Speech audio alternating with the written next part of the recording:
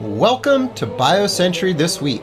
I'm Jeff Cranmer, Executive Editor of BioCentury, and today we kick off our 4-part series of Back to School podcasts.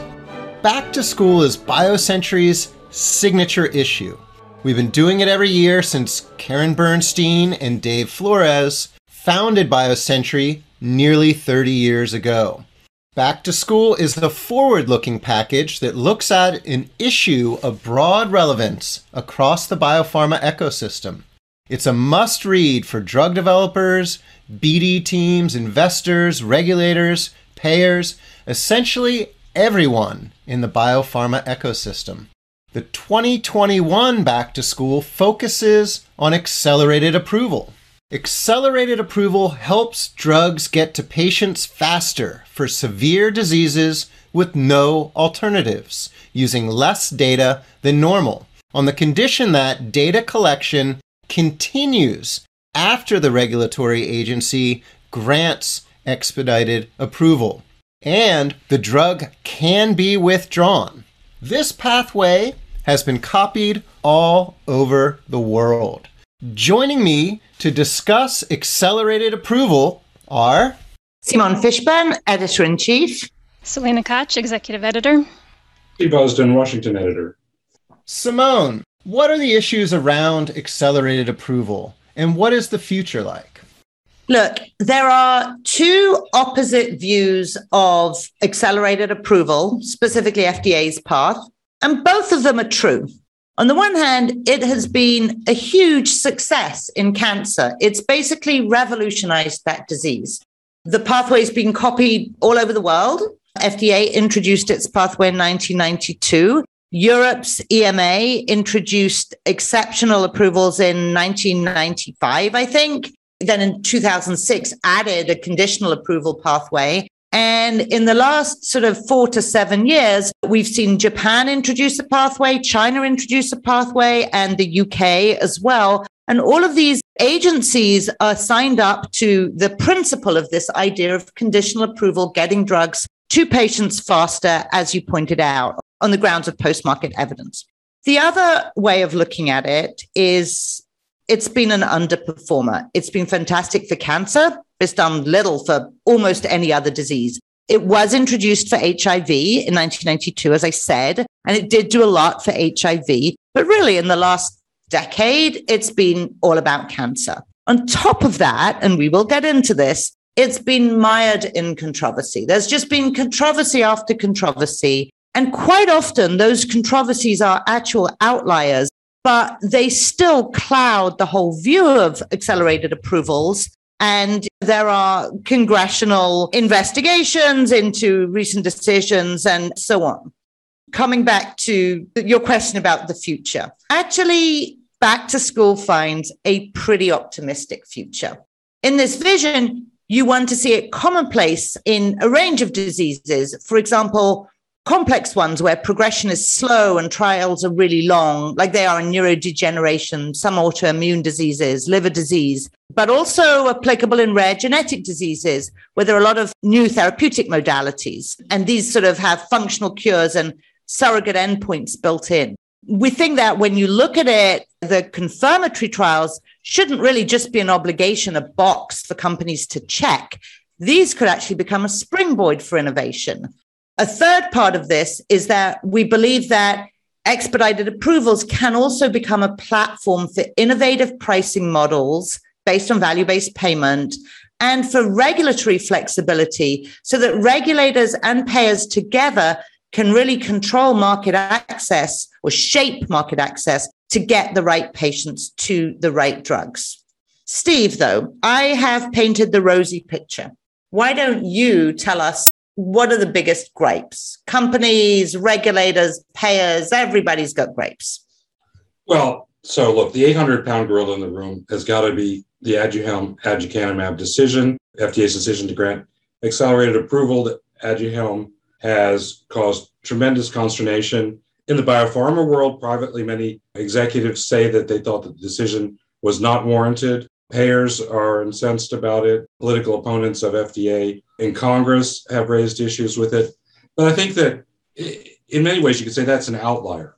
But really, patients, drug developers, regulators, payers, they told us about problems at each of the three legs of the accelerated or conditional approval pathways: the generation of pre-market evidence of efficacy and safety, post-market confirmation of clinical benefit, and adjustment of access based on post-market data, which can range from converting to full approval, narrowing approval, or expanding an indication, or withdrawing it. One of the main complaints that companies have is inconsistency. FDA has been extremely flexible. As I said, many people would say far too flexible, and granting accelerated approvals to Aduhelm for Biogen for Alzheimer's and Sarepta's Duchenne muscular dystrophy drugs. On the other hand, other divisions and offices have set the bar much higher for granting accelerated approval. And in some cases, FDA has agreed on accelerated approval requirements. Companies have done the required development program, the studies and analyses, and later FDA has changed its requirements, forcing companies to do new studies or new analyses at great expense, and also delaying patients' access to potentially effective drugs. Payers believe that FDA has granted accelerated approval to drugs that are essentially placebos, and that companies have got free rein to charge a great deal for them during the time when they're determining whether they actually provide the clinical benefit that they promise. Patients are angry and confused. For example, ALS patients are incensed. They say, look, Aduhelm got accelerated approval based on data that many people believe was really sketchy, and that there are ALS drugs that have data that's at least as good as that, and they want more action. They want some of these ALS drugs to get accelerated approval because they believe, one, that they have some promise, and two, they think that once some drugs have gotten approval, even if it's for small benefit, that will create incentives for investors to invest in the space and generate new drugs that are going to be more effective, and they have a tremendous need. Right. I just want to make the point that for Aduhelm, which was approved for Alzheimer's disease, of course, one of the things I heard is people saying, look, FDA has punted the decision to payers. They're saying, we'll approve it. It's up to payers. Payers aren't happy with that. And so you do end up with this cycle of pass the buck for the difficult decision. Well, and the other thing about that is there's an axiom, which is that when people say it's not the money, it's the principle of the thing, it's the money. It's the money. So that's what it is with Aduhelm. The payers say that they're incensed because they believe that there isn't good data demonstrating that Aduhelm will actually help patients. But what they're really incensed about is the price tag on it. If Biogen had set the price much, much, much lower, I think that, and I've been told by payers and by consultants who speak with payers, that they wouldn't have any problem with it.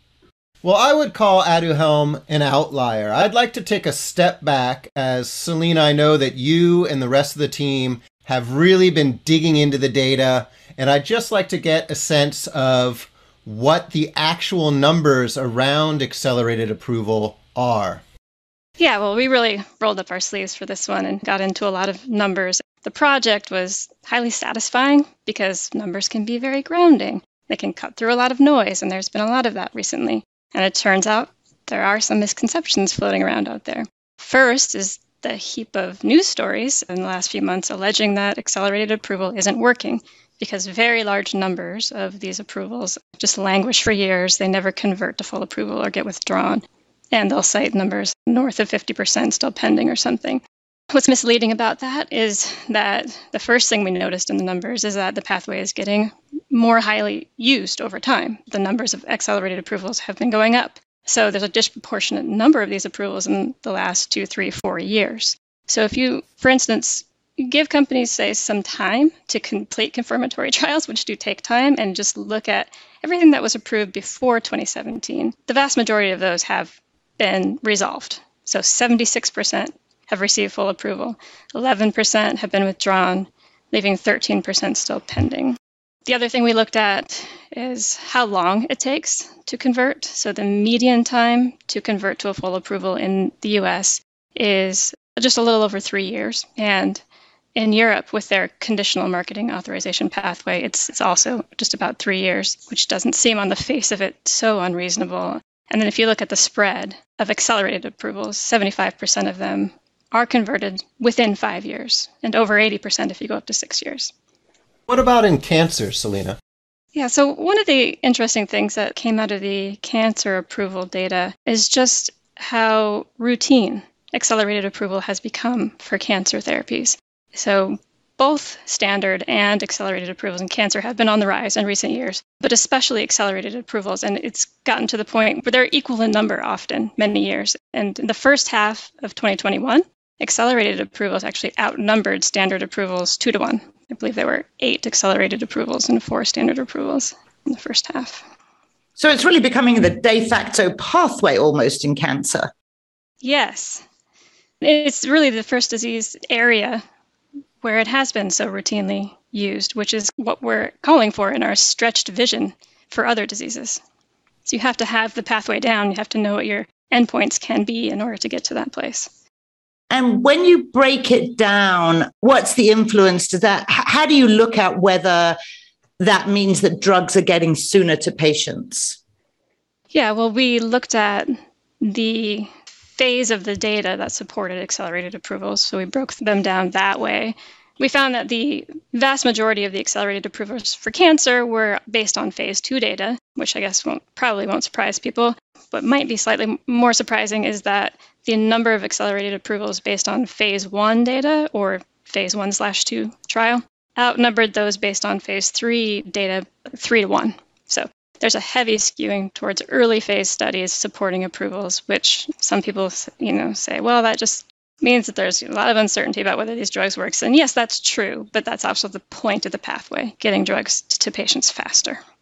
And just a couple more things on that. We saw, as we've talked about, the numbers are rising. There's actually sort of a glut coming, a lot of accelerated approvals, both in Europe and the US in the last few years. But the numbers in cancer in particular really started to grow. What was it, 2012, 2014? What were the sort of forces and drivers behind that, Selena? Yeah, a few things. So in 2012, there was legislation passed that created breakthrough designation, and many of the therapies who receive breakthrough designation, which is for drugs that stand to promise to offer benefit over existing therapies. A lot of these are eligible for accelerated approval, and there are a few other changes in there that just made application of accelerated approval a bit more broad. And then at the same time, you have all of these scientific advances. So a lot of the momentum is around science. The ability to tap the immune system to treat cancer, that was on the rise just then. And of course, targeted therapies. So I think one place where we've seen a lot of progress in personalized medicine or targeted therapies for cancer is in non-small cell lung cancer, where the early accelerated approvals were just for general populations, but then you see this shift towards biomarker-defined populations, several of them for ALK-positive cancers, and then other biomarkers followed. So, Steve, those are the sort of macro-level drivers, but you spoke to Dr. Richard Pazdur at FDA. How much do you think that his advocacy, his being a champion, has been an influence in the success of accelerated approval in cancer? Well, I think a tremendous amount of credit has to go to Dr. Pazdur. He's the director of the Oncology Center of Excellence, and he and his team have really done a tremendous amount of work to make the accelerated approval pathway work for cancer drugs. And I think as a result of that, hundreds of thousands of people got access to drugs years earlier than they would have in the absence of an accelerated approval pathway. And there were drugs that were approved that turned out to be highly effective that probably wouldn't have ever been approved if in the absence of an accelerated approval pathway. So I think it's saved and extended and improved the quality of lives of hundreds of thousands, maybe millions of people in the United States. At the same time, when I spoke with Dr. Pazdur, he was quite open about the fact that he believes that there are ways that the accelerated approval pathway can and he believes should be improved. One of the things that he talked about was the story around PD-1 drugs and the difficulty FDA's had in persuading companies to withdraw indications when studies fail to confirm clinical benefit from some of the indications. What Dr. Pazdur told me is he said that the PD-1 story, quote, ripped the bandage off many of the problems with accelerated approval. And what he actually advocated, and he said that this was his personal opinion, not FDA policy, was that he thinks that the United States should move accelerated approval to make it more like the conditional approval pathway in Europe, with pre-scheduled reviews to determine if programs are on track to develop the data that's needed to confirm clinical evidence, and also to review whether they should remain on the market. Steve, were there parts of the pathway that were introduced that didn't turn out how they intended when they designed it? Yeah, so Dr. Pazder talked to me about something that's a little bit wonky to get into all of the details of it, but basically, accelerated approval is only available for conditions, for indications for which there isn't an available therapy. And what FDA did some years ago was that they decided that any drug that's being marketed under accelerated approval will not be considered an available therapy. And one of the motivations for doing that was that it would create an incentive for companies to convert their accelerated approvals to full approvals, because once they get full approval, then their competitors wouldn't be able to get accelerated approval for the same indications. But what Dr. Pazder said is that it hasn't really worked out to do that, and it's created problems because in many cases, the drugs that get accelerated approval become the standard of care. At the same time, other companies, or even the same company, can get accelerated approval for drugs for those same conditions, even though there really are quite effective therapies that are available for those patients. So it's a kind of an anomaly. It's something that he thinks should be changed, could be changed. And I think that's something that FDA could do on its own administratively. Although I suppose you could argue that you don't know how effective that available therapy is, right? Because the uncertainty that's inherent in an accelerated approval. Does that weigh into the thinking at all? I guess it does, but there are accelerated approvals and there are accelerated approvals. There are some where the efficacy is quite clear. And the reason that they've got accelerated approval, for example, is that it's going to take years to generate survival data, overall survival data, for example. And if that's the case, then you know that something's working and something's working really well. And ironically, one of the reasons why it's difficult to collect that data to actually demonstrate clinical benefit is because it works so well. Either it's going to take a very long time to get overall survival data, or no one's willing to create a trial testing it against another drug because the drug's so effective. And you can't have a separate rule for the ones whose efficacy are a little less clear. So one of the other things that Dr. Pazder said is he thinks that there's the mistaken ideas about the way that people conceive of accelerated approval. One of those mistakes, he thinks, is an overemphasis on surrogate endpoints. He called for a banishing of the term surrogate endpoints, at least for cancer, and said that the vast majority of accelerated approvals in cancer are based on what he considers to be interim clinical endpoints. And that's the proper way to think of it. And to think of accelerated approval really as a way of adjusting the risk-benefit calculation to allow drugs with more risk onto the market and with post-market data collected to determine whether that risk was justified or not. Yeah, well, one of the things that struck me about his comments around surrogate endpoints was just that historically the term surrogate endpoint meant a validated surrogate endpoint that could predict clinical benefit and therefore support a full approval.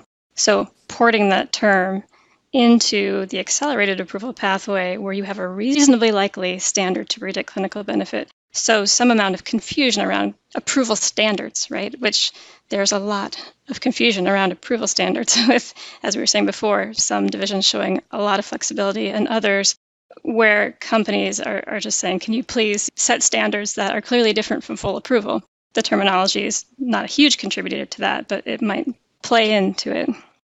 And it also, as you said, it creates some of the inconsistency within FDA. I spoke with very senior officials at FDA who said that they believe that the accelerated approval pathway has really gone off the deep end and it's gone to a place where it really shouldn't be, because they believe that accelerated approval should be reserved for drugs where there's been a demonstration of efficacy based on a validated surrogate endpoint. What Dr. Pazder's view is that if there's a validated surrogate endpoint, then the drug should be able to get full approval based on that. So there's a kind of a dispute within FDA itself over that. I think that's what makes it very difficult for drug developers, this level of inconsistency. And I think there's also a fear that there could be some kind of congressional oversight that actually ends up winding the clock backwards instead of forwards. And as we've talked about, Back to School is going to lay out a vision for what accelerated approvals and conditional approvals around the world could do for drug development, not rein it in, but actually expand it. One of the key things to making that happen is increased transparency. One of the reasons that accelerated approval has been so successful in cancer is that FDA has been very transparent about its endpoints. It publishes lists online of what endpoints have been used for accelerated approval of cancer drugs. It holds meetings to discuss and to get scientific consensus and buy-in on endpoints before they're used to grant accelerated approval.